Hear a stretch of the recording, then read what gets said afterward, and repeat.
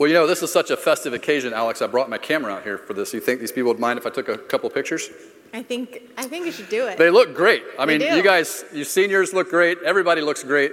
This is the first time that I've been standing on this stage, and you guys haven't been wearing a mask. This is the first time I've seen your faces in months, in year, right? And so I got to, amen. So this is a momentous occasion. If you guys will just smile, wave at me, do something. I see you up there. All right, we're going to take your picture here. I like that view. Oh, yeah. These things are great. We're going to watch this develop in the next few moments here, okay? All right, you guys, you got to do better than that section, okay? Do something. Nice. All right, good. All right, see that? Oh, The cool things. They got a sign. Yeah, how about that? We got signs, graduates. There you go. Good job. I love that. I'm going to watch that develop. Alex, the great thing about this camera really took off when Polaroid got a hold of it and started to develop it in 1948. It's really cool because these things later on, I see you up there. You guys wave. Okay, that's you. All right, you're all in this picture together. Everyone gets their picture Everybody, taken there you go. Thanks, Jay. I see you. All right. The cool thing is that these pictures, we're going to see how this one turns out. These things, you know what the coolest thing, the reason these things started flying off the shelves in the 60s and 70s? I don't. Are you going to tell me why? I am, but I'm going to first take your picture. All right. Okay. The reason is because you could get an instant photo of what you just took a picture of. I mean, in days prior to this camera coming out, guess what? Families would have to wait 2 weeks to send your film to the lab and get the pictures back. I don't know about you, but I don't think I get my family to stay on top of Pikes Peak for 2 weeks waiting to see if the picture turned out to see if we should take another one, right? Absolutely not. No. Wouldn't it be great if we could take a picture of the decisions that we're making now and see how they turn out 5, 10, 20 years later as they develop? Unfortunately, we can't. So my parents used to say, if you shake these, they develop faster. So I'm going to give this to you. I can't wait to see this. Yeah, well, you go see if it develops and see how it turns out. Thank you, Alex, for being here today. Thank you. And you. Let's give it up for Alex Anderson.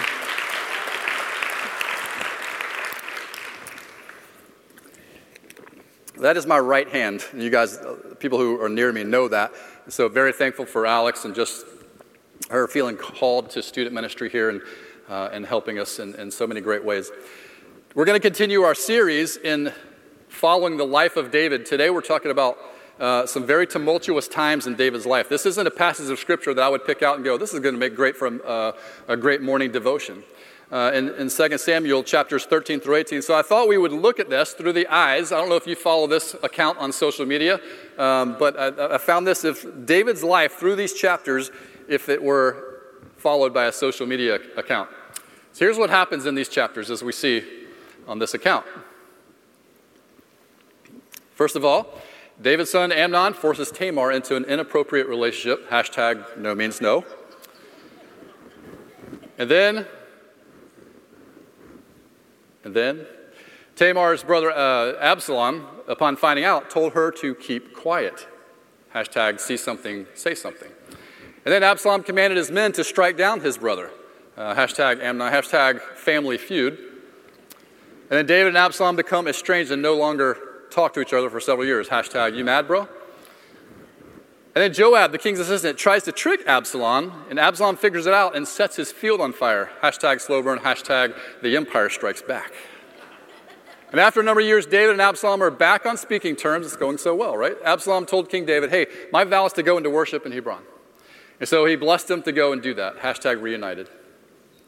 And then, when things were going so well, a messenger tells King David, hey, Absalom has now gained a lot of supporters in Israel. David told his officials, hey, we should flee with him because Absalom is going to completely overtake them. Hashtag get out of Dodge. And then David told Zadok, the priest, to take the Ark of God back to Jerusalem. Hashtag raiders of the lost Ark. And then David has fled Jerusalem. Because his son Absalom, wants to usurp his throne. And on the way out, he meets a steward of Mephibosheth that we talked about a few weeks ago, named Ziba. And Ziba has fresh donkeys and refreshments for the king and his people. And David thanks him and rewards him by giving him everything that Mephibosheth owned. Hashtag big winner, hashtag fast donkeys. And then David and his party reached the town of Bahurim, and a man named Shimei came out, cursed them, threw stones at them. Why? Because he, as it turns out, he was a part of the clan of Saul, which King David replaced. Hashtag big ouch, hashtag rolling stones. And then Ahithophel gave Absalom advice to sleep with the concubines of his father. Hashtag just say no, Hashtag weird, right? Like, it's just over. And then David intended to lead his men into battle, but his followers knew it would be bad if David pitted himself against his own son, and so they asked him to stay and remain in the city while they went to battle. Hashtag go team, hashtag I'll be over here. And then finally, Absalom was not prepared for his father to not be leading his own. Therefore, realizing that he's not going to ever defeat King David, therefore he put himself in harm's way, and Joab and his men took his life. Hashtag sad days. Now, I don't know about you, but these are tough times in David's life. Things are falling apart. This is the troubled heart that we read about in these chapters in 2 Samuel. And what we realize is that what happened for David to be experiencing these consequences now, what happened years before when he made the decisions that he's now reaping the consequences of? And the answer is that he took his eyes off the purpose that God had given him. He took his eyes off what God had called him to. Maybe it was because he wanted to be popular in other people's sight. Maybe it was because he wanted 100% comfort and 100% of the time. We don't know exactly, but we know his eyes fell off the purpose. You know, we can't let them see you fail, right? Francis Chan said this. He says, our greatest fear should not be a failure, but of succeeding at things in life that don't really matter. David lost his sense of purpose. He lost his calling. You ever see an object that is being used for the wrong reason? It's even better when you see someone else trying to use an object for the wrong reason, because why? They don't know what it is. At the beginning of this pandemic, do you remember the first time that we had to start wearing these? And like we all struggle, like you're not going to admit it, nor will I, but at some points we struggle with this mask. Like, does it go this way, inside out? I mean, I saw people wearing it all, and we saw people, right? You see pictures, like people wearing their mask wrong, whatever. You know, maybe someone had to pull you aside. That little bendy thing at the top, that goes on your nose, not under your chin. It's just hard, right? And so if you don't know the purpose of the thing, you're going to misuse the thing. Now, when I started my illustrious tackle football career in the 4th grade at Highlands Elementary School, we would practice in pads 5 days, and on Saturday mornings we had games. And it was a lot of fun. Loved being out there, loved just hitting and having a good time. And so I was playing with a couple of my classmates on this team. It's called the Cowboys, and I've been a Cowboys fan ever since. You can pray for me, it's okay. But we were playing late in the season. It was one of those December, very icy cold mornings in December, you know, all 3 of them that Florida has. And it was on one of those mornings. We're running up and down the field. We're kind of getting drug up and down the field. I was playing defense with my 2 classmates. And so we came off, I mean, you know, like you're trying to run around on the field when like you're sprinting all over the place and it's ice cold and your lungs are like on fire and you can hardly breathe. And so we finally, our defense, we come off the field and everybody just goes and plops down on the bench. Now, during this time, we were all collecting football cards made by the Topps company. They make baseball and football cards, basketball cards, and we were collecting all those. So it was kind of weird looking back on it, but at that time, Topps would take photographs of NFL players in these moments and put them on these trading cards.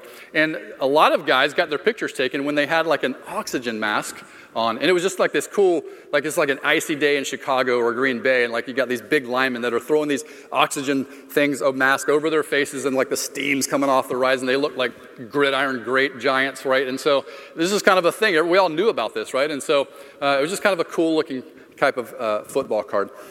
So that day, that icy day, we're all struggling to breathe. We land on the bench. And I look over at my friend CJ, who was the cousin of my classmate, Ricky. And so we're all like, oh my gosh, like we're like trying to get a breath. And lungs on fire. CJ yells out, he's like, I can't breathe. And I don't know, I'm trying to be in the moment, right? And so I grab the oxygen mask and I hand it to him and he puts it over his face. He's like, oh. I said, just breathe a couple deep breaths. You'll be fine. Get back in rhythm, whatever. And he starts breathing. I look at my friend. I tap my friend. I was like, look, and we just start dying laughing. He's just breathing us in so deep and that kind of a thing. And then my friend Ricky sits down on the other side of him and sees us laughing at him. He's like, oh, hey, give me that. And he turns it upside down and puts it on. He starts taking a big, deep inhale as well. And we're laughing because this is 4th grade tackle football. There are no oxygen tanks on the sideline, friends. What I did, I had picked up an athletic cup and handed it to CJ, not an oxygen mask. Listen, I may not be good, but you want me on your team, all right? You want me on your team. Here's the thing. If we don't know the purpose of the thing, we're going to misuse the thing. If you don't know as far as our lives are concerned, if we don't know the purpose of our life, we're going to just wander around and misuse the purpose of our life. You know, the thing that I think about is that if I don't know the purpose of the thing, don't go ask the thing. Here's a deep theological statement. If you don't know the purpose of the thing, go ask the creator of the thing, not the thing. Same thing with the purpose of our lives. If you don't know the purpose of your life, don't go ask other people. Go ask the one who created you. What you and I tend to do, what we tend to do is we run around, we ask everybody, hey, you're a thing, I'm a thing. Like, what do you think my thing is? I don't know. Let me tell you what your thing is. Okay, do you like my car? Do you like the way I'm dressed? Do you like my house? Do you like my belt? Do you like my shoes? Do you like this? Am I doing this okay? Hey, am I valuable to you? Are we buddies? Are we okay? Do we fit in together? Like, what is all these things that we're asking, and we want you to just approve of us. And before long, before we know it, so many of us are without even realizing it, we're literally living for the approval of other people. Some people call it people-pleasing. And we're trying to find meaning in what other people think and the way that they make us feel about ourselves versus going to the Creator. Write this down. Living for the praise of people keeps you from the purposes of God. When we start to be consumed with what people think about us, we forget what God thinks about us. And let me just tell you, friend, He is madly in love with His creation. He loves you. He wants the best for you. He has a divine purpose waiting for your life. And He wants you to experience that each and every day. Now, our graduating seniors are here today, getting ready to discover what the purpose for their life is. And I would say this: stock up on ramen noodles. That's my advice to you. And we've talked about this before because, we talk about like when we're hungry, our appetite controls and directs what we eat and what we can stomach in the moment. And if our appetites are not curated, if our appetites are not trained to pursue the things of holiness, we will find ourselves making decisions just like David did that will cost us life-changing mistakes later. Be careful what you eat. As we're consumed with the approval of people, we won't be living for the purposes of God. There was a guy who did this in the Old Testament who kind of got it right. His name was Moses. And the author of Hebrews in chapter 11 writes about Moses, and we're going to see in just a second. Let me just give you a quick recap. Moses was a guy who was born into Hebrew slavery, but was adopted essentially into Pharaoh's family, which led to him the ability to live a life of royalty. But he didn't quite choose to go that way. That's right. He was a Hebrew slave, yet he was adopted into royalty. Here's what the writer of Hebrews says. It says, by faith Moses, when he had grown up, refused to be called the son of Pharaoh's daughter. He did what? He choosing rather to endure ill treatment with the people of God than to enjoy the temporary pleasures of sin, considering the reproach of Christ greater riches than the treasures of Egypt, for he was looking at his reward. Why was he successful? Because he had his head up looking at his reward. So many of us, we go through life, and you've seen 100 fail videos online, right, of people staring down at their phones, scrolling, texting, doing all these things, and then those people end up running into doors. Those people end up falling into fountains in the mall. Those people end up walking into traffic. Why? Because their heads are down. They're so worried about what everybody else is doing that they've taken their eyes off what God has called them to. And you and I need to be in a point of our lives where we recognize this very thing. And Moses did what David didn't do. He chose purpose over popularity. He chose calling over comfort. He chose obedience over obstinance and faithfulness over forfeiture. Now, for these next few minutes, I want to talk about that word purpose, especially to our graduating seniors who enter into this next chapter of life. So, purpose. You and I, when I say the word purpose, what do you think about? A lot of us like to think of like the big P purpose. Big P.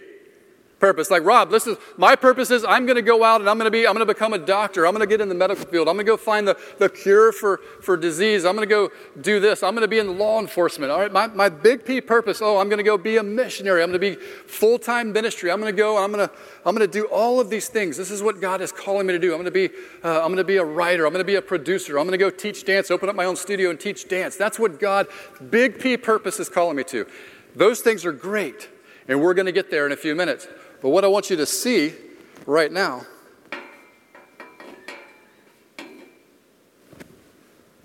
is the little p. The little p purpose. What I mean by that is this. What is God calling me to, the little p purpose, in this moment? What is God calling me, lowercase p, purpose, in this situation? What is God calling me to in this moment, in this conversation? See, what these little p purpose means, it means being in tune with the Holy Spirit and going, yes, that's right, in this conversation, maybe all I'm supposed to do right now is offer this person some encouragement. Maybe what I'm supposed to do in this conversation over here, in this moment, my little p purpose is to be a voice of encouragement and to be a voice of hope and reason to this person. And when we're in tune with the Holy Spirit and we start to hear, you know what? The Holy Spirit's telling us, hey, you know what? You have the ability to meet the need of this person you're in conversation with, this person that you're dealing with. Those are the little p purpose moments. And when we start to do that, we start to see this, if I'm faithful with these little p purpose moments in my life that God has called me to, and I'm faithful to them, we'll start to see that God will entrust us with even some medium p purposes in our life. And then we'll start to see that as those develop, it'll turn into our big P purpose in life. Be encouraged by that today, especially for those that are about to walk out into this new. Focus on the little p moments. You're like, Rob, I'm 20. I'm just trying to get through my second round of college algebra. Like, I know. It's hard. It's tough. Like, Rob, I'm just sitting in a cubicle all day. I don't know. I know. Those little p moments, you know what that is? That means maybe praying for that boss that gave you such a hard time last week. Rob, I've been teaching third grade for like 6 years now. I'm ready for something like, you know what? Be faithful. Those little p purpose moments in your life. God has put you there for a reason. And what we'll notice and what we'll find is if we continue to do, as Paul told us in Galatians, to continue to walk by the Spirit, you will not gratify the desires of the flesh. The more frequently we are walking by that Spirit, the more frequently we're in tune with God in prayer, and we're hearing the Holy Spirit, we're hearing God speak into our lives, the more we're doing that, we realize that all of a sudden we start stacking these small p purposes, which leads to medium-sized p purposes, which then suddenly we're passionate about something, and we can't do anything else in life but what that big P purpose that God has placed on our life and what we are called to. This isn't something that we graduate. There's not a graduation ceremony. I'm sorry. We're not going to march you up here in cap and gown. Good job, Rob. Good job. You're graduating from your little P's today, going to the big P's. Tell you to turn your tassel, give you a little diploma. No, it's part of our growth process. It's part of our journey with God. That's the cool thing about it is this is a process. This isn't going to be an instant development. This is going to be something that God develops over time.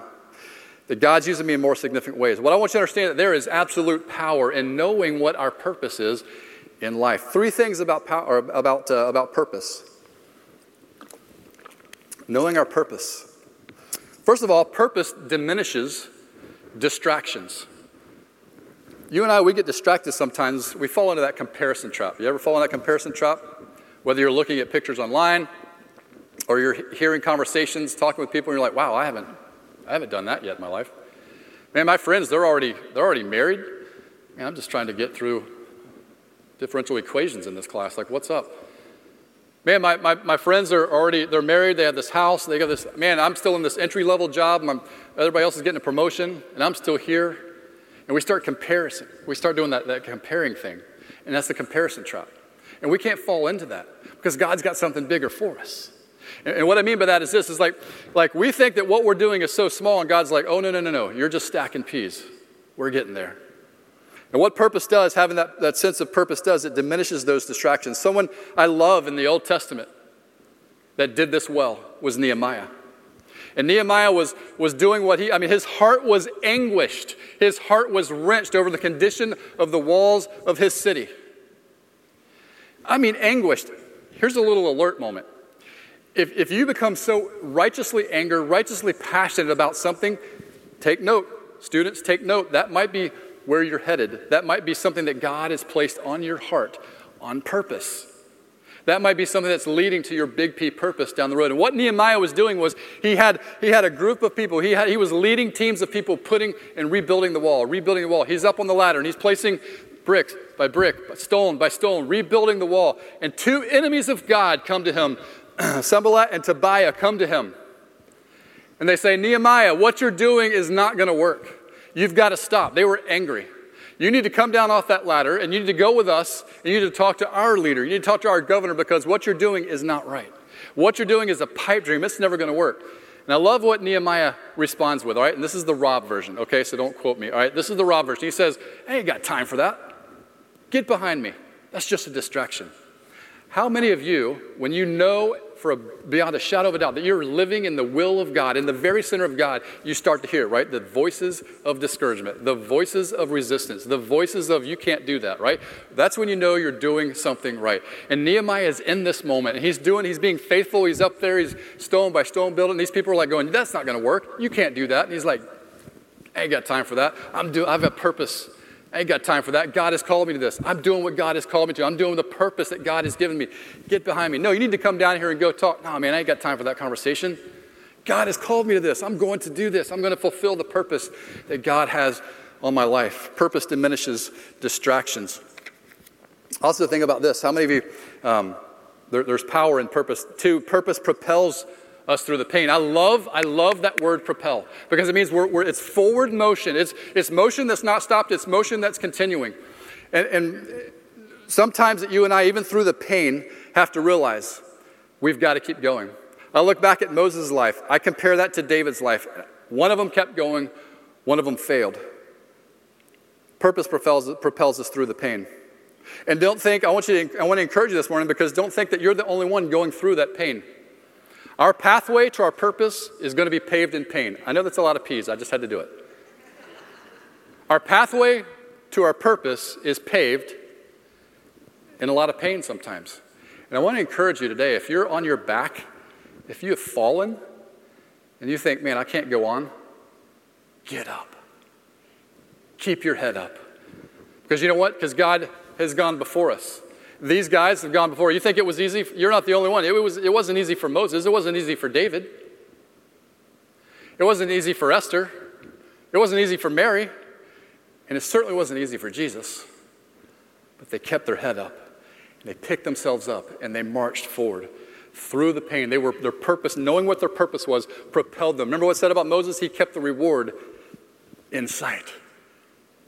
God uses that to propel us. For David, you can almost see it is thought that when he was fleeing from his son Absalom, it is highly thought that that's when he wrote Psalm 3.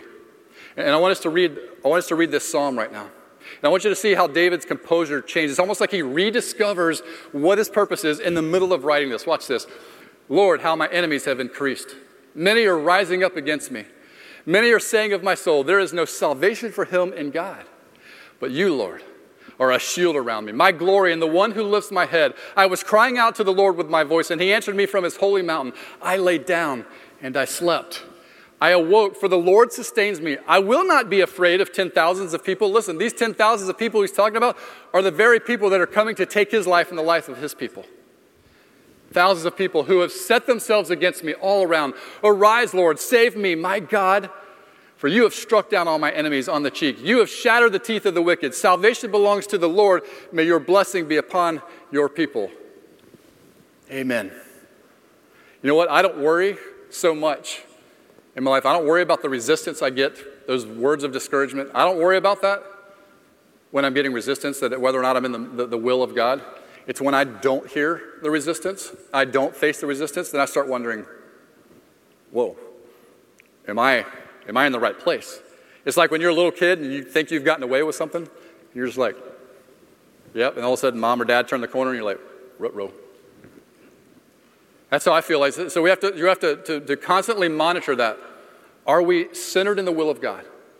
Because when we're not facing that resistance, maybe that's a time for me to examine and go, hey, maybe did I choose popularity over purpose at some point? Maybe that last intersection. Did I choose give away my calling over comfort at that last intersection? I may need to back up and reread those road signs.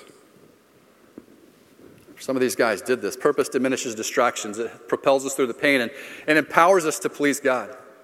This is the very thing that Moses realizes. He was serving God. There was all sorts of opposition. He faced it from Pharaoh. He faced it from his enemies. He faced it also from his own people who were complaining a lot.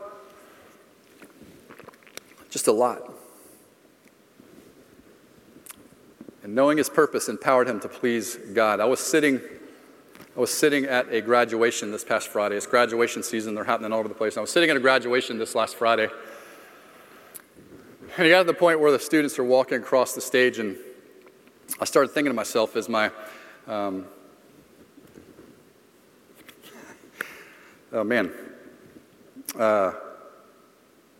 my 11-year-old son was sitting next to me, and my oldest son was working in the sound booth to the right of me. And I started thinking to myself, when he walks across the stage, and all these years later, God, what do you want for his life?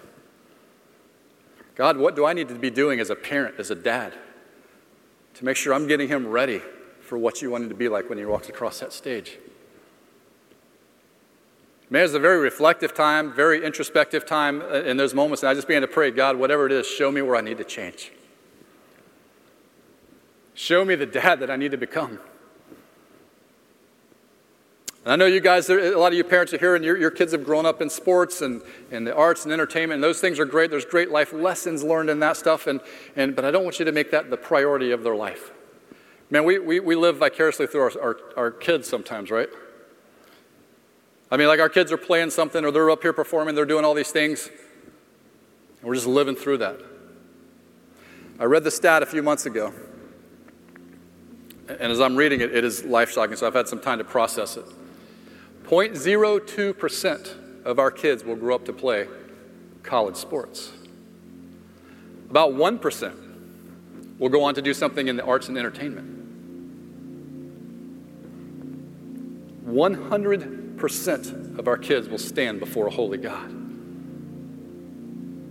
As parents, what do we need to be doing to steward them toward the purpose that God has for their life? So I look at these pictures as they develop. You guys turned out pretty good, by the way. I look at this and say, God, what is this going to look like? What is my life going to look like when this picture finishes developing? God is faithful. You may be here this morning and say, Rob, I'm struggling with the small P purposes. I can't even think about the big P purpose yet. It's okay. Because I want to give you permission this morning to do something. I want to give you permission this morning to stop, to go back and look at these pictures. Go back and look at these old snapshots of who you were when God called you. Who you were when you met Jesus. What was going on in your life? The passion that's reunited, that's reinvigorated, right? Man, what was going on in your life in that moment? I love going back and looking at old snapshots. Reminds me a lot of where I was and helps me reflect on where I am now. I want to give you permission today to go back and look at these old snapshots of your life. Maybe you've lost that big P purpose in your life. Just start with the small P's again. Go back and look at these. Rediscover that purpose. For he is faithful. He began a good work in us, and he's going to be faithful to complete it. Let's pray.